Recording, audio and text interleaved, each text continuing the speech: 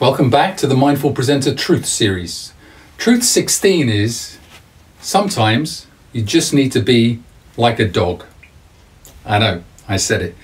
I know what you're thinking. These truths seem to be getting stranger and stranger and stranger by the episode. But stay with me.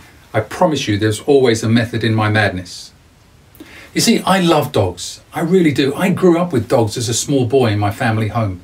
I don't have a dog now as an adult and as a married man and father because my wife and I, we've been together for nearly 30 years and we love each other dearly. She's the most glorious creature on the planet.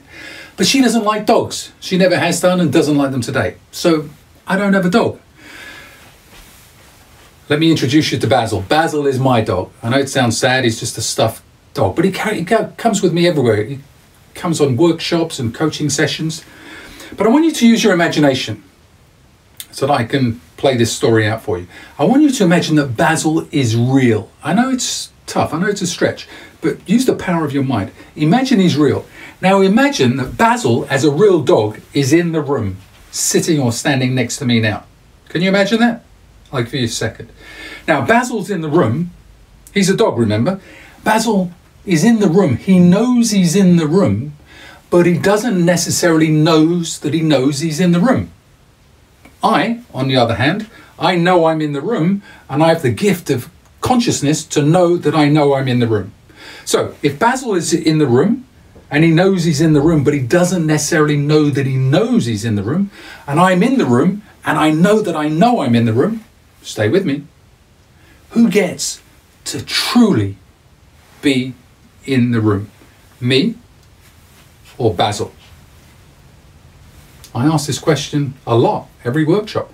And when I do, I get a mixed response, 50-50. Some people say, what a dumb question. Of course it's you. You've got the gift of consciousness, the neocortex. You know you're in the room and you know you're in the room. Basil just knows he's in the room. He doesn't know anything else. We don't know that for sure, by the way. So it's a bit of a guess. Now, once upon a time, I used to think that it was me, that as the superior being, let's say, I get to truly be in the room.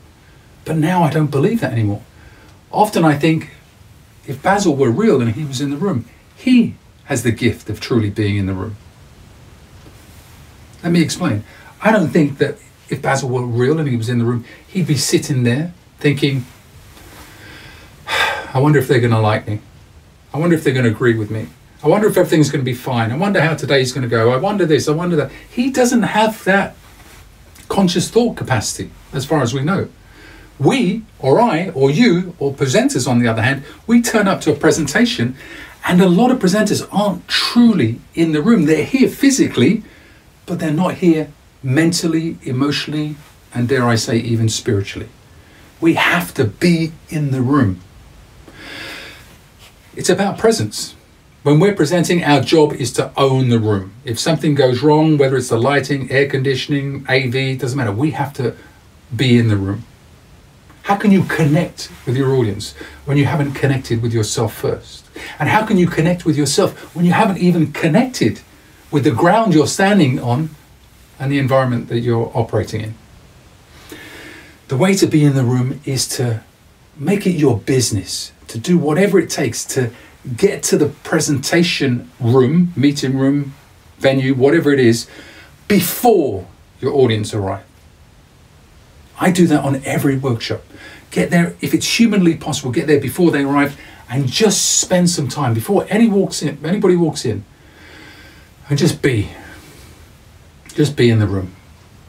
Notice the temperature, any sounds, air conditioning, the lighting.